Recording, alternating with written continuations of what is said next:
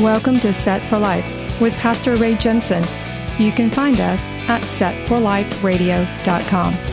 Romans 10:9 says that if you confess with your mouth the Lord Jesus and believe in your heart that God has raised him from the dead, you will be saved.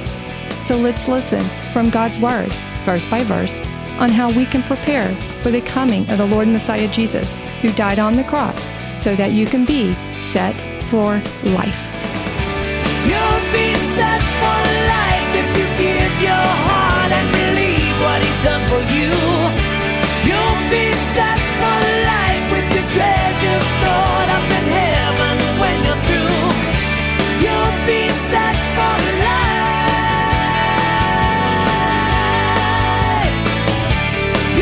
life. So how many of you read Judges 5, the Song of Deborah, and went, huh?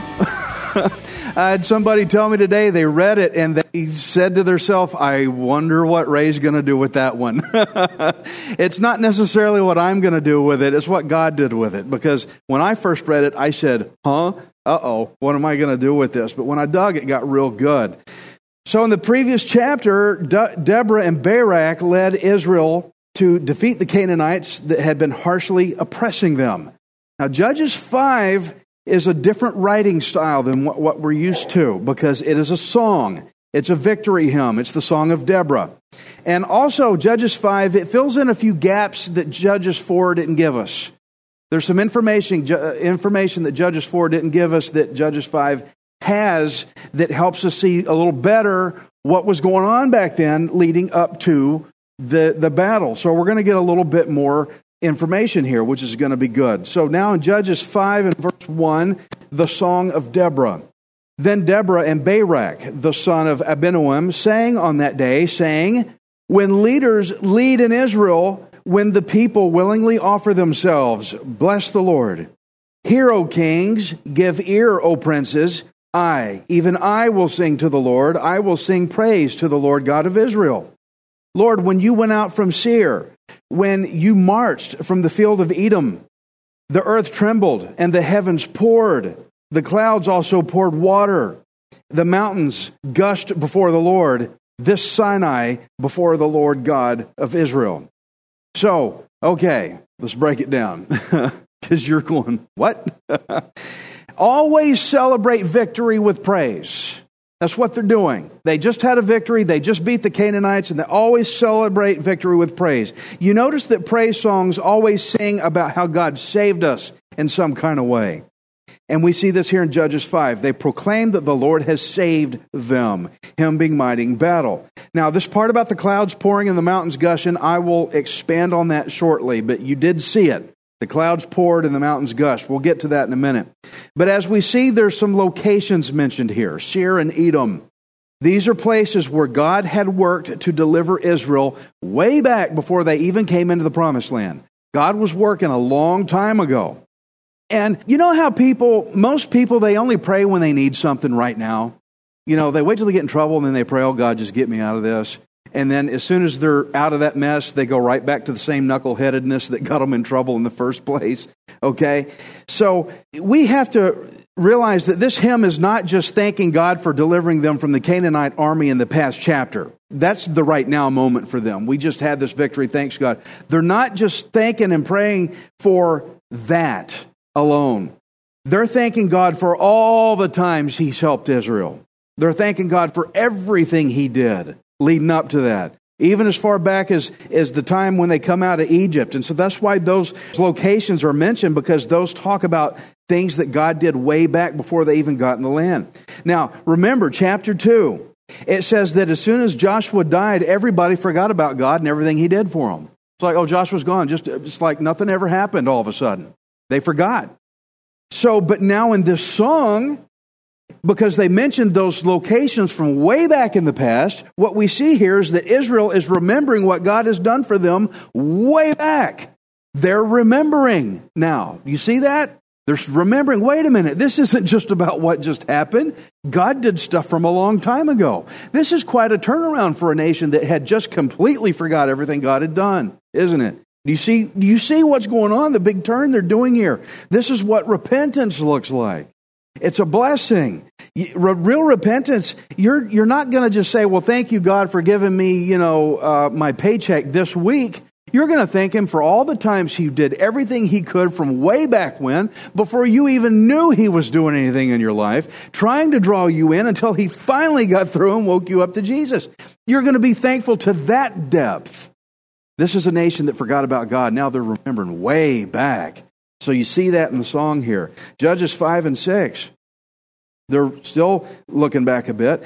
In the days of Shamgar, son of Anath, in the days of Jael, the highways were deserted, and the travelers walked along the byways. Village life ceased. It ceased in Israel until I, Deborah, arose a mother in Israel. They chose new gods. Then there was war in the gates.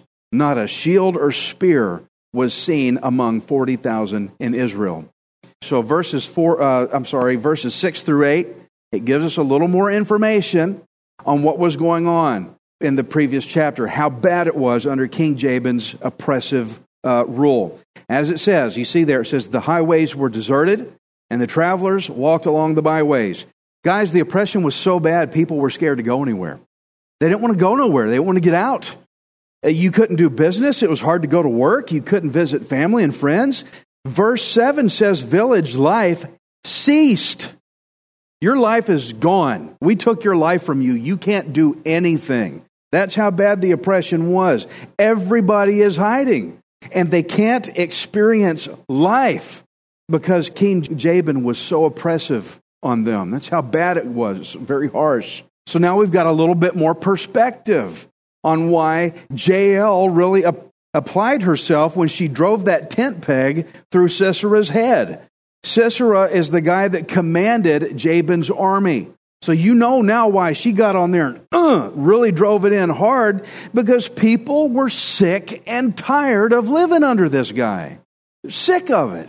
She had no hesitations. This guy's done. Gives you a little more perspective on why Jael did what she did. The people wanted their life back. They wanted their life back. But Deborah arose, a mother in Israel, sent to deliver Israel from their enemy. And remember, God handed Israel over to the enemy. Why?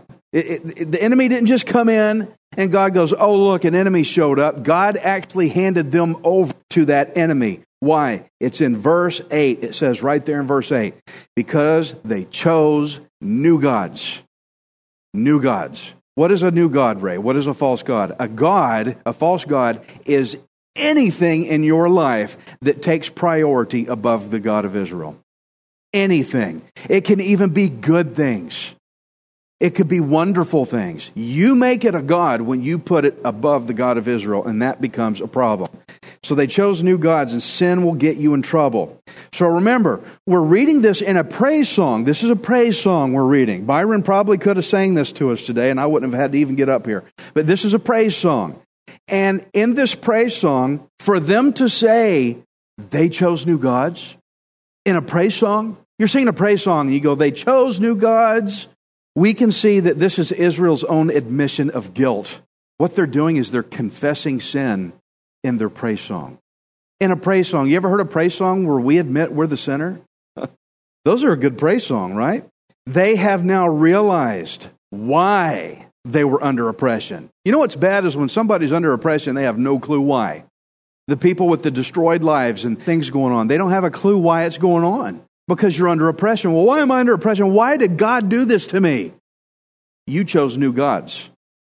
You chose new gods. But now the song mentions the consequences that followed behind it. Some consequences come in. Because notice how after they chose other gods, it says in verse 8, then there was war in the gates. You choose new gods, there's war in the gates. It's coming in. And it also says not a shield or a spear was seen among 40,000 in Israel. Friends, when you choose other gods and set God Almighty on the back burner, it doesn't bring little problems at a distance. It brings war in your door. It's in the gate. It's coming in the house. War in the gates. And Israel had no weapons. It means they were totally vulnerable. There's nothing they could really do about it.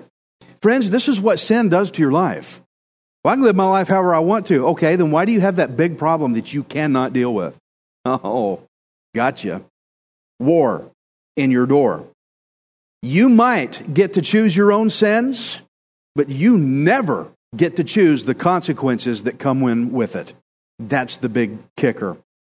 So they're talking about the consequences. Judges 5:9. My heart is with the rulers of Israel who offered themselves willingly with the people. Bless the Lord. Speak, you who ride on white donkeys, who sit in judges' attire and who walk along the road.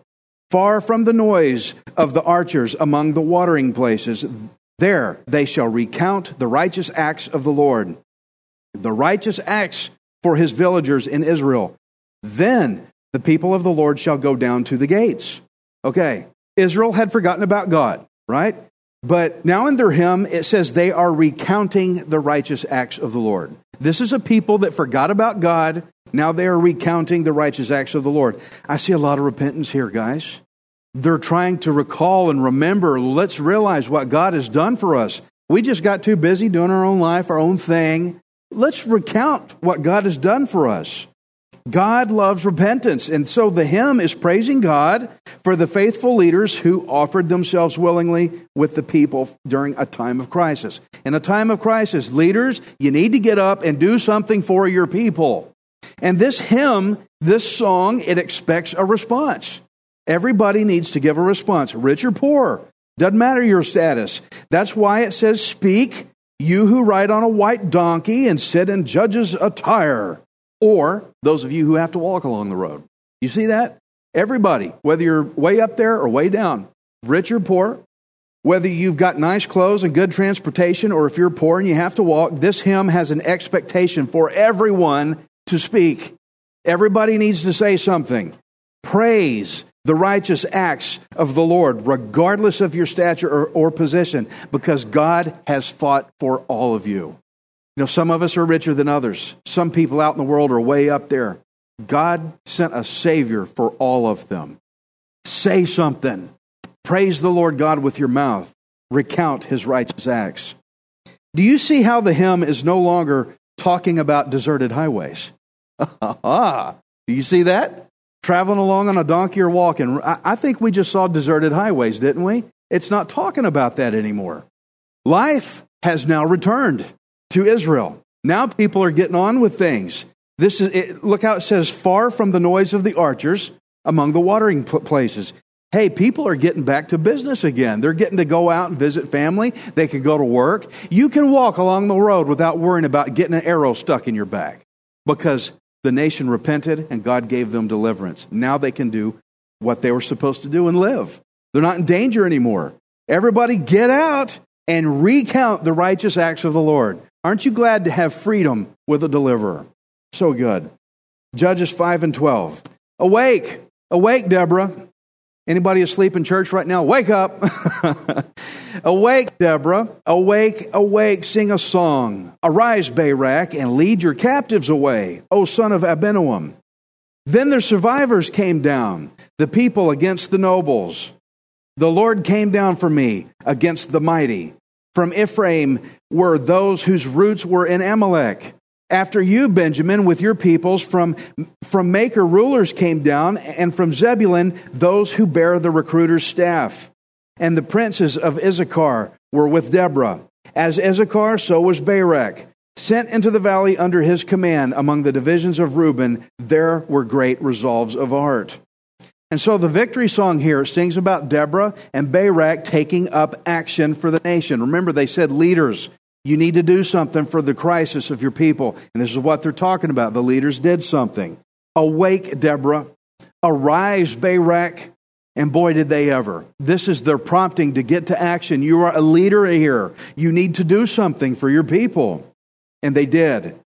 But what I like is that they acknowledge that they did not fight this battle alone. Because verse 13 says, the Lord came down for me against the mighty. The Lord came down for me against the mighty. Guys, that's your battle too. Oh, you got all these big things going on. The Lord comes down for you against the mighty. That's so good. From verse 14, we see blessing is being pronounced on the tribes who helped. in the battle. These guys says, hey, we're in. And they came and they helped. From verse 14. Ephraim, Benjamin, Machir, which is part of Manasseh, Zebulun, and Issachar. These tribes now get a blessing because they jumped in the fight. We're in. Let's go. But we need to take special notice here because there's credit that's given in verse 14. It shows where it talks about Ephraim's roots being in Amalek. Now, I know when you hear Amalek, you think, oh, that's not a good people because they were bitter enemies of Israel. They hated Israel. Remember, Amalek attacked Israel from their backs in an ambush when they were just trying to get to the promised land. It made God something fierce mad about it. And so for the hymn to say Ephraim were those whose roots were in Amalek, what this means is that Ephraim lives where the Amalekites used to live. When it says Ephraim whose roots were in Amalek, that means the Amalekites used to live there, but now they don't. Now the Ephraimites do. Can you see what this had just happened here? Apparently, Ephraim killed the Amalekites and took the land from them. They took it away. So when it said in verse 14, you can hear that now, where it said Ephraim's roots being in Amalek. This tells us of a victory that they had against the Amalekites. And so no wonder, when I think of the battle now, that they were in it, no wonder the Ephraimites jumped into the fight. They know what victory tastes like, and they want another plateful of it. They know how to do this. Man, we beat the Amalekites. We're in this one too. We like this victory stuff. We're here to help. That's what I see in that. But now we turn from blessing, it now turns into curse. In verse 16, Judges 5:16, it says, why did you sit among the sheepfolds to hear the pipings for the flocks? The divisions of Reuben have great searchings of heart. Gilead stayed beyond the Jordan. And why did Dan remain on ships? Asher continued at the seashore and stayed by his inlets. Zebulun is a people who jeopardized their lives to the point of death. Naphtali also on the heights of the battlefield. Ooh, this is a sharp rebuke, isn't it? Verses 16 to 18 are curses upon the tribes who did not help. They did not help. Reuben, Gilead, Dan, and Asher, they did not come help. Reuben stayed with the flocks. Now Reuben, that doesn't surprise me that Reuben did this. Remember, those were the guys that settled east of the Jordan. They didn't even bother to cross over and see how good it was first. No, we'll just take this right here. And they were sinful from way back. They were a messed up tribe from the get-go. And it says Gilead stayed beyond the Jordan. All they had to do was cross. I looked at a map. Gilead was right there. All they had to do was cross the Jordan, and they were practically there where Mount Tabor was, where the battle went down. Dan stayed on their ships. They just keeping to their own business. Hey, we got things to do, man. We're busy. We got our own little life going on. Too bad for y'all. Y'all go fight. We're not helping. They did not join in to help. They didn't join in to help. I hope this frustrates everybody because I'm going to cash in later. This is frustrating. They should have jumped in. And so now look at verse 18, and you can really see the expression here in verse 18. Zebulun is a people who jeopardize their lives to the point of death. Naphtali also on the heights of the battlefield. Can you hear how heavy the rebuke is? You guys stayed off doing your own business. You didn't come help. You're on your boats. You're doing this. You're doing that. But these guys risked their lives for you. Do you hear what he's saying in the song? I don't want to be in that tribe. I don't want to be that I didn't help guy. So there is blessing for those who helped, and there is curse against those who would not. Judges 5:19. The kings came and fought, then the kings of Canaan fought, and Tanakh by the waters of Megiddo. They took no spoils of silver. They fought from the heavens, the stars from their courses, fought against Sisera. The torrent of Kishon swept them away. That ancient torrent, the torrent of Kishon. O my soul, march on in strength. Then the horses' hooves pounded the galloping of his steeds. Those are one of those parts in there where you read it and you say, huh? But I dug, so let's go through it. all these Canaanite kings here, they allied together. It's pretty bad when you're taking on one force. But when you get a bunch of different forces that all band up together, you've really got something to reckon with. They all fought against Israel, but it says they took no spoils of silver. They took nothing. They took nothing from them. All this military force, they were not able to steal a thing. Why? Well, here's credit given to the Lord again in verse 20. Look where it says, they fought from the heavens, the stars from their courses fought against Sisera. Now, this is a figure of speech that talks about God's divine intervention in this battle. God got involved. The heavenlies, the stars fought is kind of what it gets at. But how did God intervene? That's kind of what I was wanting to know when I was reading this. What did God do? How did he intervene in this war, in this battle? Now, we've been given some good information on how he did it. Great information on how God got involved here. If you look at verse 21, it says the torrent of Kishon.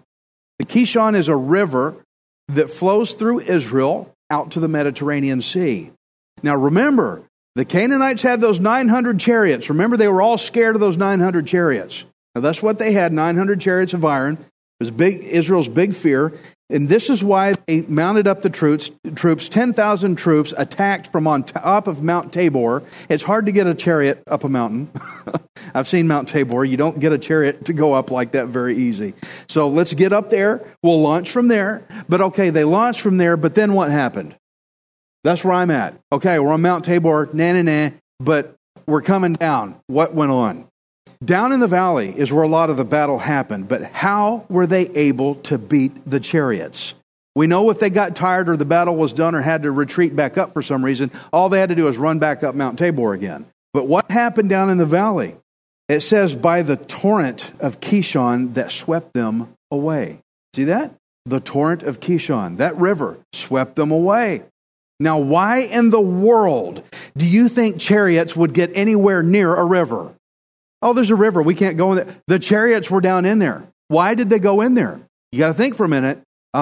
This was the time of year when it was dry. So this is the time of year it's dry. They're not thinking about water. They went down in there.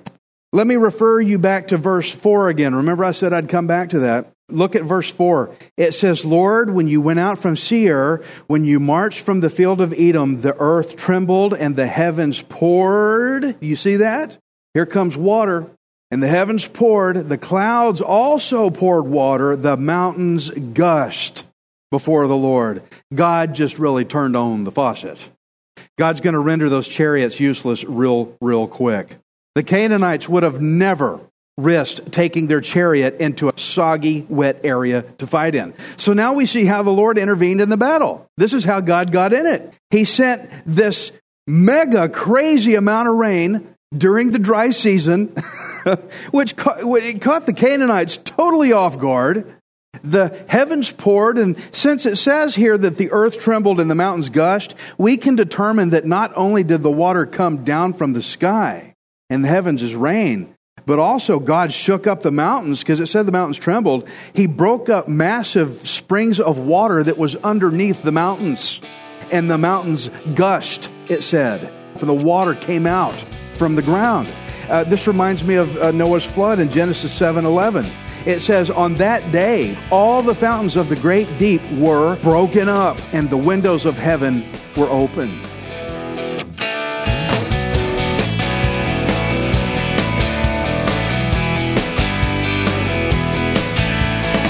Thank you for listening to Set for Life. We hope you can join us next time, unless Jesus returns for us first. Set for Life is the radio ministry of Pastor Ray Jensen. We invite you to subscribe to our podcast at setforliferadio.com. Hi, this is Ray Jensen. Thank you for giving me the opportunity to encourage you in God's Word.